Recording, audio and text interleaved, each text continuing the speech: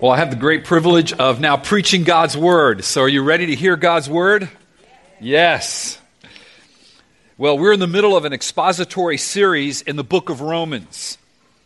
Jim Britt preached last week from Romans 10, verses 5 to 17.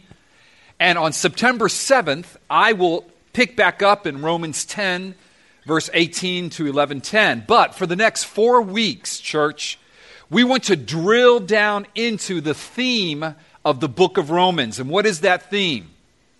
That theme is the gospel. The gospel. And if you have your Bibles, just briefly turn to Romans 1, 16 to 17. And I'm going to read that theme to you. Romans 1, 16 to 17. This is the theme of the book of Romans. This is what we're going to drill down into the next 4 weeks. We're going to do a little mini-series called a Gospel Ministry Mini-Series. Listen to the theme of the book of Romans. For I'm not ashamed of the gospel, for it is the power of God for salvation. We sang about that power this morning, His power to save.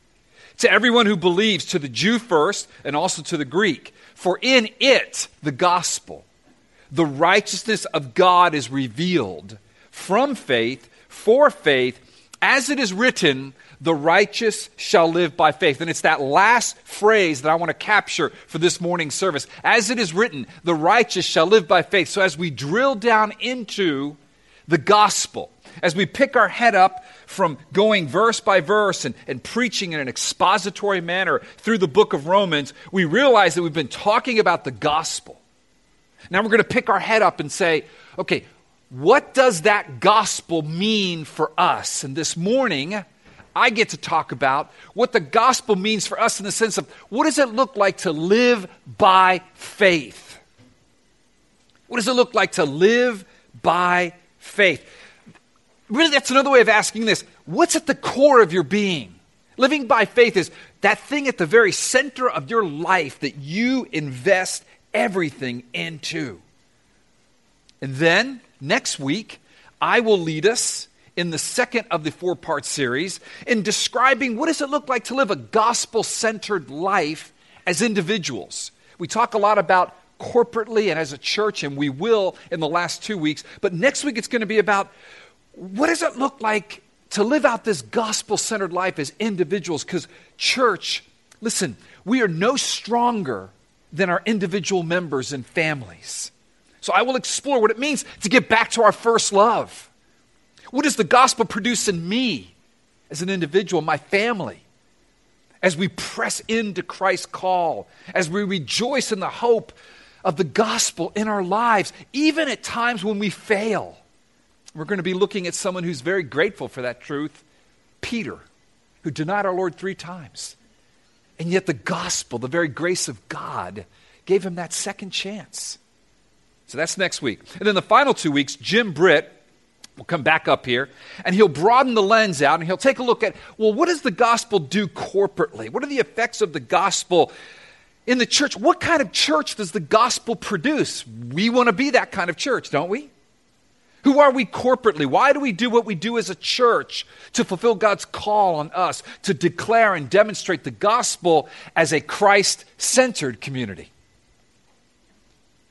So this morning, let's drill down into what it means to live by faith. Remember, the gospel is the power of God for salvation. We live by faith in the righteousness of Christ. And then it says, the righteous shall live by faith. What does it mean to live by faith? All right, now I want you to turn to Hebrews chapter 13. That's our text for this morning. Hebrews chapter 13, verses 20 and 21. And as you're turning there, let me ask you a question. What does it look like for you to live by faith? Or in other words, what are your core commitments? What are the things that you would say are at the very core of your life? What are your first priorities? What gets your first attention? What do you invest your heart, your soul, your pocketbook, your life into? That is what it means to live by faith. Because you're living by faith in something. It could be something that's bogus that won't produce, like a ton of money from your job, or everybody's approval, so you can finally feel good about yourself. You'll notice that the title of the message this morning is It Worth It? Yeah, we need to ask that question, is it worth it, what I'm living for? But, it's that thing. For some of us, it is a startup business. I mean, you got to pour everything into it by faith that it's going to make it. For others, it's fantasy football. Ladies, I tried hard to find one for you, but for us guys pour more effort into fantasy football and who they're drafting than they do into their finances and long-term retirement.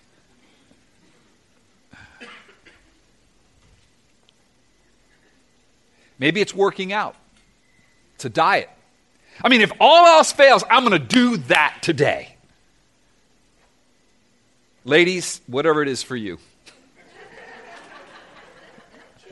Thank you. You get where I'm going. At a certain point in all of our lives, we've got to pull our heads up and say, is the thing that I'm sacrificing my time, my energy, maybe my family, my health for, is it worth it? Is it? Is it?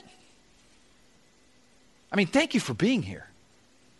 That tells me that you're investing significant time in something that is worth it, and that's Christ and His church. But you got to ask yourself, is it worth it? We all do this, if not formally, then informally. Now, as I said, that's the question. That's the title of the message. And it reveals, again, at our core, where we put our lives, our time, our money, our emotional energy, our minds, our resources. Is it worth it? Is it worth it? See, that's the question the first century Christians, the recipients of the book of Hebrews, were asking themselves. And it's the question that God addresses when He sends this letter to the Hebrew Christians. Actually, it's not just a letter. The book of Hebrews is a sermon. Some have called it a sermonic letter. It was most likely preached orally first. Now, we have it in a written term, but imagine it being preached like I'm preaching to you right now. Much longer sermon than the one you're going to get this morning. But those Christians were asking themselves, hey, is it worth it to keep investing my life, my time, to meet together every week as a church? Hey, is it worth it to invest my emotional capital in these people around me to encourage them to care for one another? Is it worth it?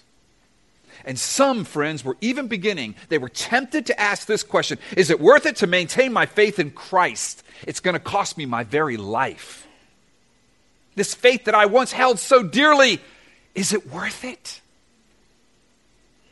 And God speaks His word to them in this letter, in this sermon, and He reveals the superiority of Christ. And He says, if there's anything that's worth it, it's this. For Christ is the one who's worth the investment of our time and our money and our very life. He's the great high priest. He's the one who fulfills the law. Remember, He's speaking to Hebrew Christians, though I think Gentile Christians were listening as well. He's greater than Moses. He's greater than the angels. He's greater than the prophets. Christ is the source of the mercy and grace that is ours. He's worth it. And so He concludes the letter in our text today. At the end of His sermon, He stands up and He pronounces a blessing, what's called a benediction, but it's also a prayer. It's like a blessing prayer. And it comes at the end of this text, at this section, where He's just been describing to them what acceptable worship to God looks like. What wholehearted service to God looks like. What are we investing our lives into? What do we pay attention to? I kind of sit through my meetings at work, but I'm really thinking about that fantasy football league tonight.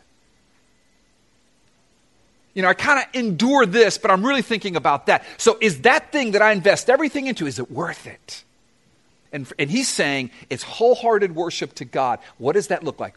And this is what He concludes it with. Verses 20 and 21. The preacher lifts up his hands.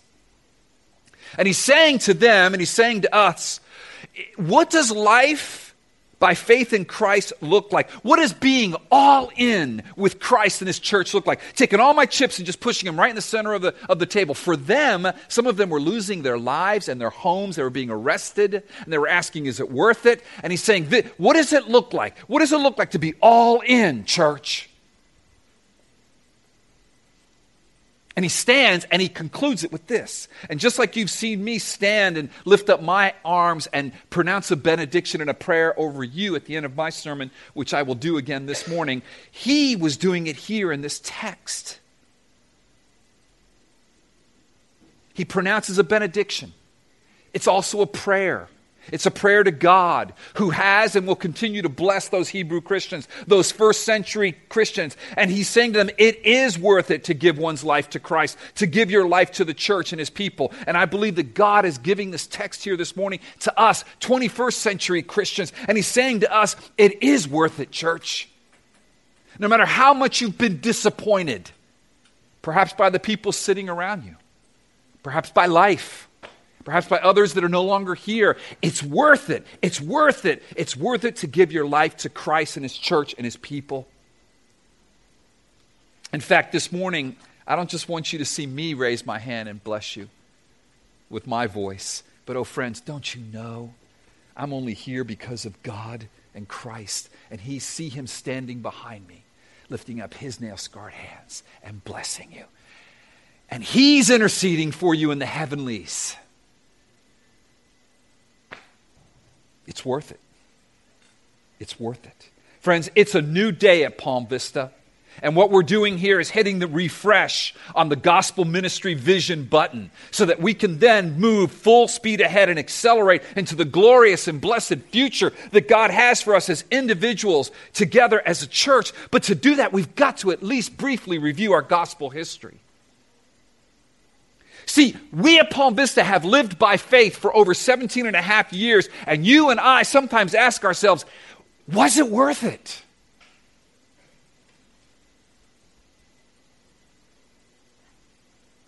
See, it's important to acknowledge with gratitude the gospel fruit that God has produced in this church for the last 17 and a half years.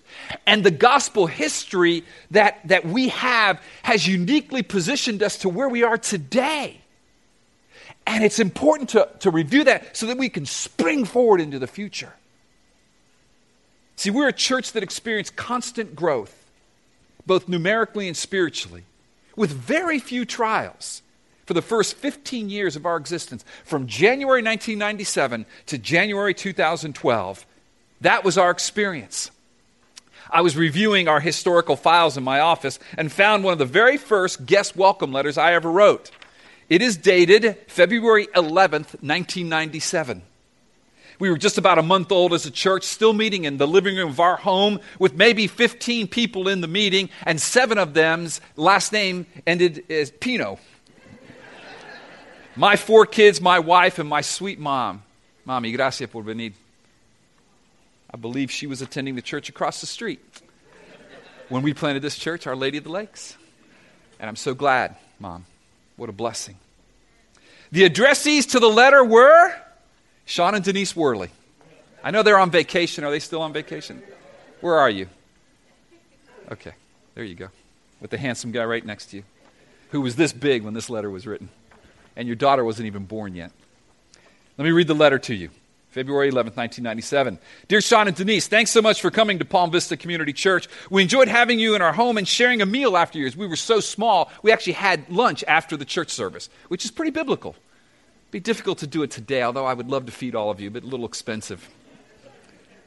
God's goodness is so evident when we can take time out from busy schedules, and thank you for taking time out from busy schedules. Sorry. You've been really good friends. Sorry, I did not plan that one. Whew. Okay, I'm also remembering the birth of your daughter and the emotions that we went through there and just seeing her sitting there, so beautiful. She almost passed away when she was born, so that's another story you can talk to them about. Next paragraph. If we can be of service to you in the weeks and months to come, please do call on us. We hope to see you again. And trust that God has blessed you while you were with us. Sincerely, Al Pino, Pastor. P.S. May the Fighting Irish regain their former glory in the not-too-distant future. It's here. How sad. So, Sean, apparently we talked about Notre Dame football. That's his favorite team. Oh, Sean, we have not changed, have we? No. Yeah. However, I don't think they've captured their former glory. They made it to the championship game. Okay. Certainly not the glory of the Gators. I haven't changed.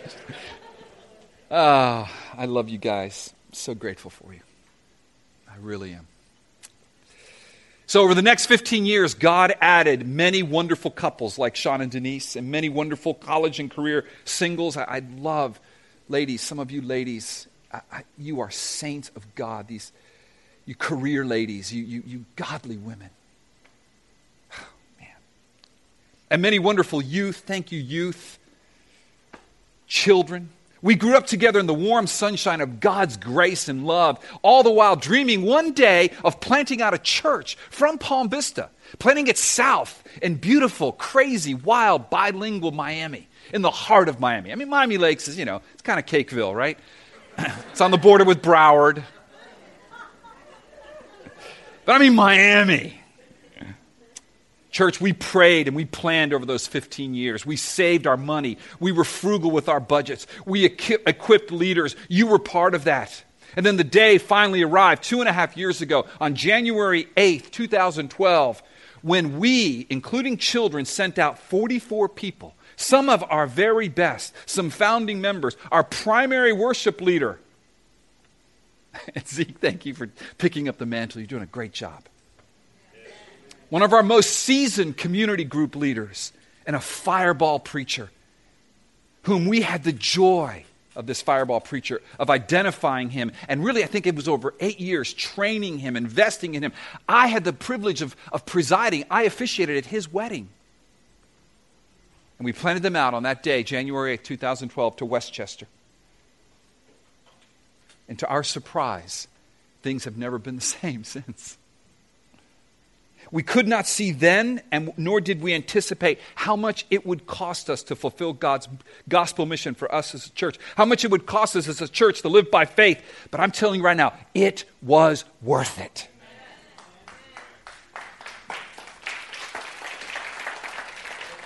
You see, it was our joy to give generously and even sacrificially. We've changed our church. It's almost like a new church since then. It's like we're replanting Palm Vista. I didn't see that one coming. But it was worth it. It was worth it to plant out a church with faith that gospel ministry would go forth to an area we would never reach, and it has gone forth, and it continues to go forth. It's happening right now. Jesus' name is being preached. That I know. The gospel is being preached. Worship songs are being sung. Community groups are being met with in the middle of the week. Lives are being changed. New names are being added. God's elect. It was worth it. But church, let's be honest. Since then, events, some beyond our control, have led to some big changes for us who have remained at Palm Vista. Those changes included saying goodbye to dear friends and partnerships, at times in certain ways that tore our hearts apart, and we're still weeping. And then quite unexpectedly, we went through a process of evaluating our longtime denominational ties, ending with the decision at the end of June to say goodbye to the denominational group that had been our family all these years. We officially said goodbye to Sovereign Grace Ministries. And we've now begun a process of finding a new denominational home. And as Corey mentioned, we are going to be sharing with you some very, very, very important updates about that on our church family meeting 2 weeks from today, Sunday, August 24th, 5 p.m. Please be here. And if you see, folks that aren't here today, members or guests that have been coming a lot, tell them to come. Ride together, carpool. Get here. We need you.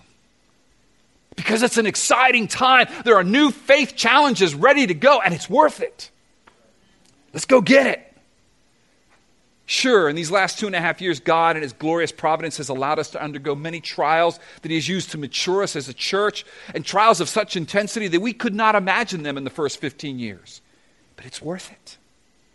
So we come to this service today very grateful to God for all that He has done, that He is doing, and that He will do. And we have great faith for that. But we also come with some weariness, if we can be honest. Born of disappointment. It didn't actually go the way we planned that it would go. That's okay. It went the way God planned it would go. It's worth it.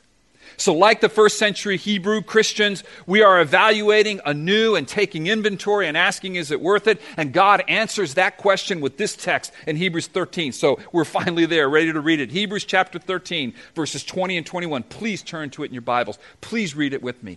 This is the word of God. This is worth it. Hebrews 13, 20 and 21. The preacher's standing now, giving a benediction and a prayer over his congregation. Now may the God of peace, who brought again from the dead our Lord Jesus, the great shepherd of the sheep, by the blood of the eternal covenant, equip you with everything good, that you may do his will, yes, Lord, working in us that which is pleasing in his sight. Notice how Paul turns the pronoun from you, second person plural, to us, first person plural. He includes himself.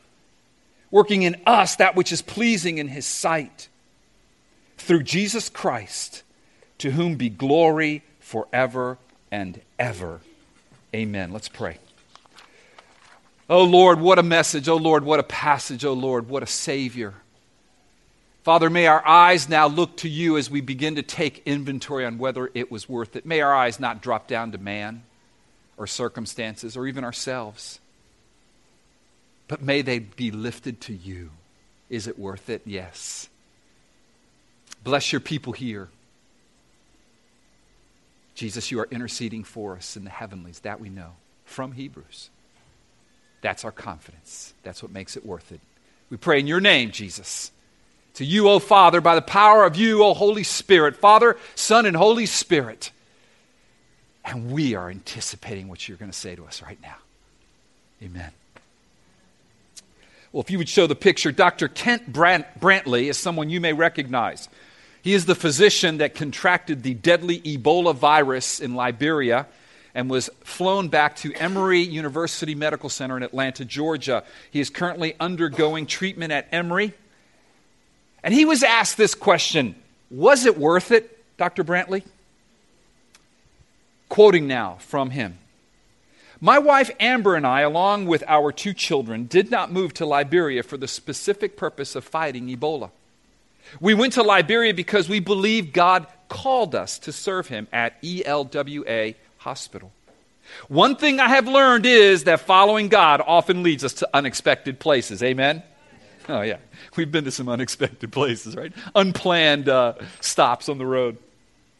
When Ebola spread into Liberia, my usual hospital work turned more and more toward treating the increasing number of Ebola patients. I held the hands of countless individuals as this terrible disease took their lives away from them. I witnessed the horror firsthand, and I can still remember every face and name. When I started feeling ill on that Wednesday morning, I immediately isolated myself until the test confirmed my diagnosis 3 days later. When the result was positive, I remember a deep sense of peace that was beyond all understanding. God was reminding me of what he had taught me years ago, and here it is, folks, that he will give me everything I need to be faithful to him. He will give me everything I need to be faithful to him. He will give us everything we need, church, to be faithful to him. Now, it's 2 weeks later. This was this last week he said these things. Now it's 2 weeks later, and I am in a totally different setting. Yeah, he's at Emory in Atlanta. My focus, however, remains the same. To follow God. As you continue to pray for Nancy, I believe that's the other worker that was infected, and me. Yes, please pray for our recovery. But more importantly, pray that we would be faithful to God's call on our lives in these new circumstances. Oh, church. When we ask the is it worth it question, we must not start with our circumstances or with ourselves, but we must start with our God and his character. And if you look at verse 20, he's the God of peace who brought again from the dead our Lord Jesus, the great shepherd of the sheep. We're those sheep. He's the great shepherd by the blood of the eternal covenant. And he will enable us to do his will. Like he said here, God will give me everything I need to be faithful to him. And he will work in us what is pleasing in his sight through Jesus Christ. As Dr. Brantley said, God will give us everything we need to be faithful. He's going to do the same for us. See, the headline of this sermon is the following. The God of peace blesses us through the Prince of Peace. The God of peace blesses us through the Prince of Peace. This blessing produces the very gospel ministry that we're going to drill down into these next 4 weeks. This gospel ministry that God has called us to. As Jim preached last week from Romans 10, we're the ones God is sending to preach the good news of the gospel. And he sends us with a blessing and a prayer. This is what it means to walk by faith, church, individually and corporately. So let's begin now where we should with God. Point 1, the God of peace. If you look at verse 20, you will notice that it is pointing back to all that God has done for us. That is the foundation of this benediction, this blessing, this prayer. It's God's covenant with us in Jesus Christ. See, our prayer and benediction are founded on Christ. And it's given with great expectation that God will do for us what he's already done for us in Christ. See, throughout the book of Hebrews, God is gently taking the head of these sometimes weary, sometimes discouraged Hebrew Christians, and he's saying, don't look down, but look up to Christ, the author and the perfecter of your faith. Yes, there are disappointments. Listen, church, and there's even desertions, and some are really painful. But oh, friends, do not grow weary in well-doing. Our God is greater than all of that. He's the God of peace. The God of peace. See, God brought peace between us and himself through Jesus Christ, putting Christ to death on the cross for our sins, and that is the greatest need anyone has, and that need is the need that God has met. That's the reason Dr. Brantley could be at peace when he got the diagnosis that he was going to perhaps die of this deadly Ebola virus. Remember, he said, I had a peace beyond understanding. Why? Because Dr. Brantley truly understood that his most deadly virus, sin, had been dealt with in Christ. If you're here this morning and are a guest and are not a Christian, first of all, thank you for coming. But secondly, can I appeal to you this morning? There is a virus far more deadly than Ebola. That's called sin. And Jesus has come to take the penalty of that sin and give you the inoculation against that death that that virus will bring. God has given peace terms between you and him. There's a war between you and him. And it's in Christ. Would you accept those terms this morning? Please. Please. You see, the next part of verse 20. How did he then bring peace between us and himself? Well, he did this. He did this by bringing again from the dead our Lord Jesus. Do you see it there? Now may the God of peace, who brought again from the dead our Lord Jesus. See, God's work in bringing again the Lord Jesus from the dead has this Old Testament flavor to it. Remember, the author of Hebrews is speaking to Hebrew Christians primarily. And so really this flavor is one they would understand. It's this whole idea of God delivering his people from slavery in the Exodus. God leading his people out of death and slavery. And Jesus now is the one who leads us out of that death, leads us out of that slavery. He is this great shepherd of the sheep. Do you see that? Second part of verse 20. Jesus, the great shepherd of the sheep. This shepherd metaphor is Jesus fulfilling the whole idea, the whole Old Testament idea of a Messiah, of a leader. Moses would have been a leader like that. David would have been a leader like that. But Jesus is the greater Moses, the greater David. Leading his people out from sin and death. And leading his people like a shepherd, the great shepherd, because his people are a bunch of sheep that are straying. 1 Peter 2:25 says this, "For you were straying like sheep, but have now returned to the shepherd and overseer of your souls." Oh, church, we've got someone who's overseeing our souls. We need that oversight. And it's Jesus, the great shepherd. He made peace between God and us. And how did he do that? The last part of verse 20. By the blood of the eternal covenant. Oh, friends. It is by the blood of Jesus that he took the wrath of God against us. And he spilled that blood on earth. But that blood now was sprinkled in the heavenlies. And because that blood was sprinkled in the heavenlies, and God said, I accept his sacrifice, I am now going to have peace with all those who confess Christ as Lord. That blood is effective for all my elect, all those who put their faith in Christ. Now, I've accepted your sacrifice, now I'm going to raise you from the dead. That's what this text means. Well, I mean, look at Hebrews 9. It's all over Hebrews, by the way, but look at Hebrews 9, 12 and 14. He, Jesus, entered once for all into the holy places. This is the heavenly holy places. Not by means of the blood of goats and calves. No, that was being done in the earthly temple, but it wasn't enough. Jesus went into the heavenlies. But by means of his, Jesus' own blood, thus securing eternal redemption. This is an eternal covenant. Jumping down to verse 14. How much more will the blood of Christ, who through the eternal Spirit offered himself without blemish to God, I love this Trinitarian formula here of redemption, purify our conscience from dead works to serve the living God. Remember, the whole thing here is, how do I worship God? How would I serve him together? Is it worth it? Well, I do it by the blood of Jesus. He makes peace with me through the blood of Jesus. I love what O'Brien says. P.T. O'Brien, by the way, has a great commentary on the book of Hebrews. O'Brien says the following: Christ's resurrection is the demonstration that his sacrifice of himself has been accepted by God and the new covenant established on the basis of that sacrifice. Do you have peace with God? Do you? If you're not a believer, make peace today. It's only possible because of what he's done, but you must respond. And if you have made peace with God, then know this, that God blesses you with the supreme blessing, the blessing of peace with himself by the blood of Jesus, a peace you could never achieve on your own. So rest in that peace, no matter what you're going through, no matter what your disappointment today, no matter how weary you are because of that. He is your great shepherd. He cares for you.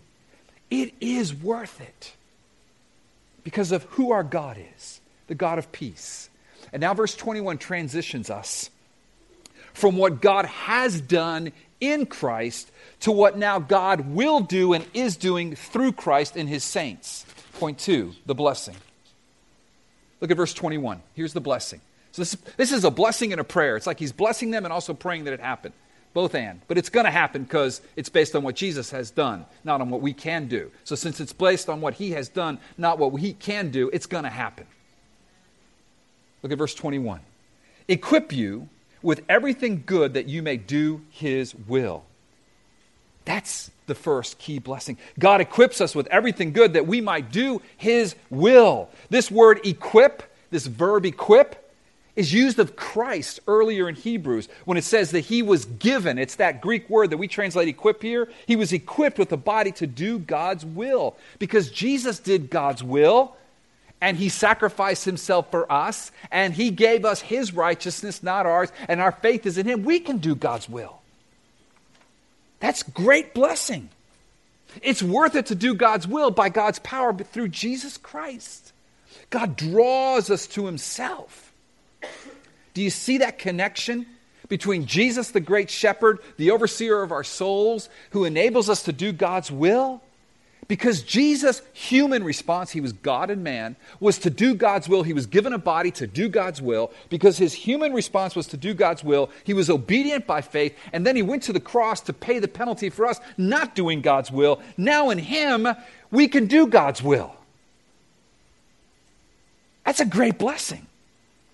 Hebrews 2:10 points to that blessing when it says the following: For it was fitting that he, Jesus, for whom and by whom all things exist, in bringing many sons to glory, that's us, sons is generic, sons and daughters, should make the founder of their salvation, Jesus, perfect through suffering. That's all that's saying there. We can do God's will because Jesus did God's will and then suffered for us, took the penalty for us not doing God's will. What a blessing. What a blessing. And then this blessing is augmented with a second blessing. God works in us that which is pleasing in his sight. The second part of verse 21. Working in us that which is pleasing in his sight. Now remember, the theme here is, what does acceptable worship look like? If I'm going to worship God acceptably, what does an acceptable sacrifice of worship look like? Well, here's what it looks like. Someone who's in Christ.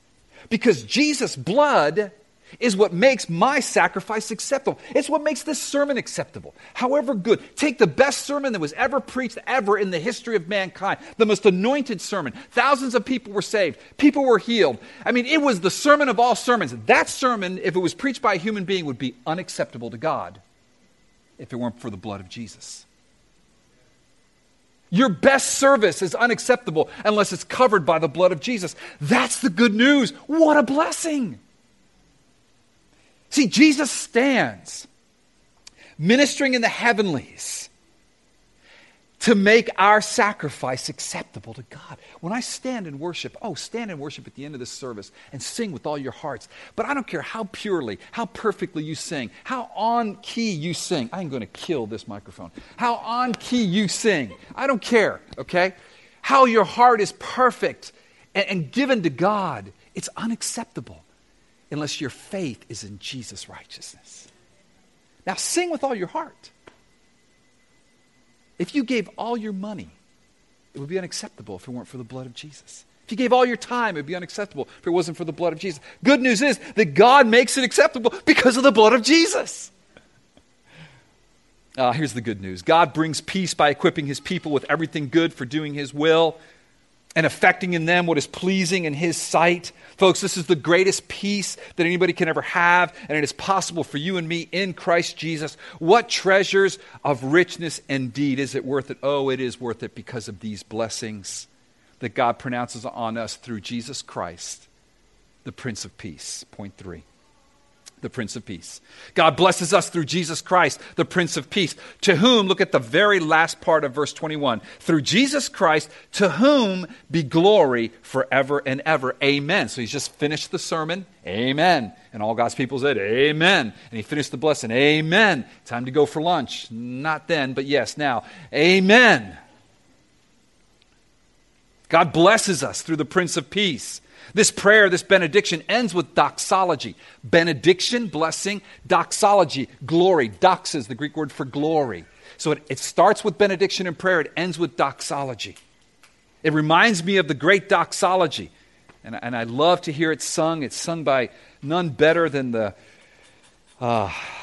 Beisners at lunch. I remember the first time we had lunch with the Beisners back then. I think most of the kids were there. A lot of them were there. And we're just there. It's like an afternoon lunch. We're just kind of half asleep. Okay, it's time to say a blessing. Sure, let's say a blessing. I bow my head. And then it's like all the choirs of heaven began to sing. If you've never had that experience, you need to have that.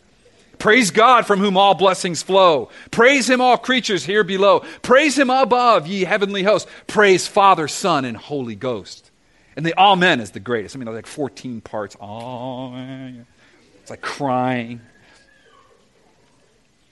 See, this refers to God, and it's through Jesus Christ that we offer this acceptable worship to God. And it's exactly how the sermon concludes. It's exactly how this sermon is concluding. This prayer, this benediction, begins by invoking the God of peace, and it concludes by giving doxology and praise and glory to Jesus Christ, because Christ's glory will one day be ours. We could answer the "is it worth it" question with a resounding, thundering yes.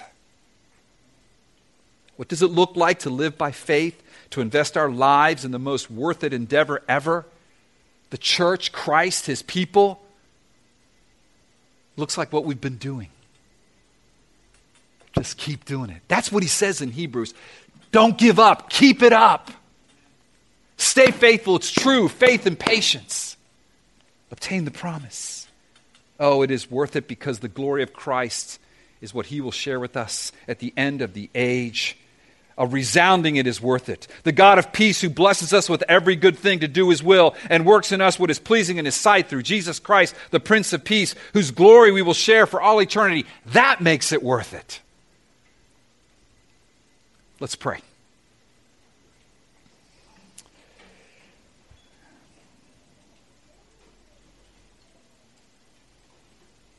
Lord, I do not know everyone that is here this morning. I thank you that there are faces I've never seen before. I thank you that they have wandered into this auditorium, or perhaps they are here because a friend or family member invited them. And I thank you, Lord God, for your goodness and your kindness and your mercies. Lord, if there's someone here in this auditorium who has not responded to the gospel, then I pray that you would turn their heart toward you. That they would see that they're at war with you, that they are sinners, what the Bible calls being convicted of sin and of rebellion. And they would suddenly understand that they are in a big, deep problem with you.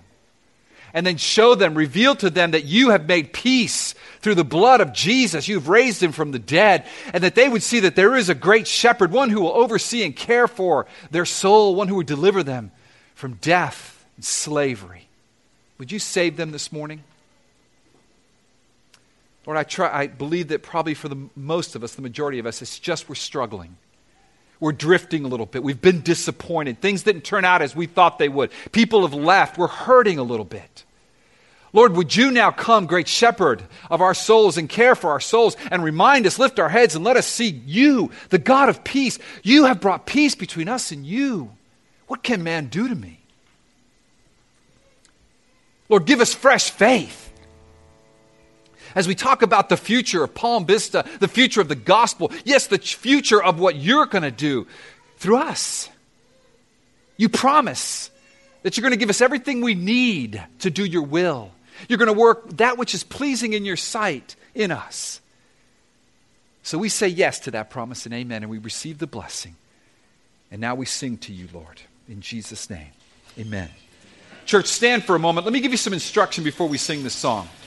We're going to sing a song, our song from age to age. Can you please put the first verse up there, please? Let me give you some pastoral injunction and structure. I believe this is biblical. Part of what we do when we gather together is not just listen to the preached word. No, you should interact with me. I look forward to the day when there's a few more amens. I like that. It's not a spectator sport, folks. Nor are you just listening to a great band sing and play. No. We're leading you in worship, a worship that is acceptable to God, made acceptable by the blood of Jesus. I'm not talking about performance or you have to do this or jump up and down. You don't have to do that. If you're a quiet person, be quiet. But be quiet toward God and get engaged by the Spirit of God.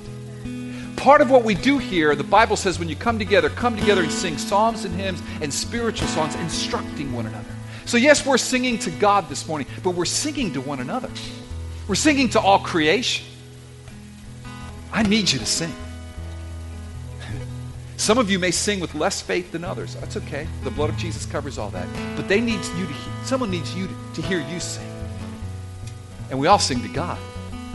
And Jesus makes this song acceptable, no matter what you've done or haven't done this week. Amen? Let's sing it.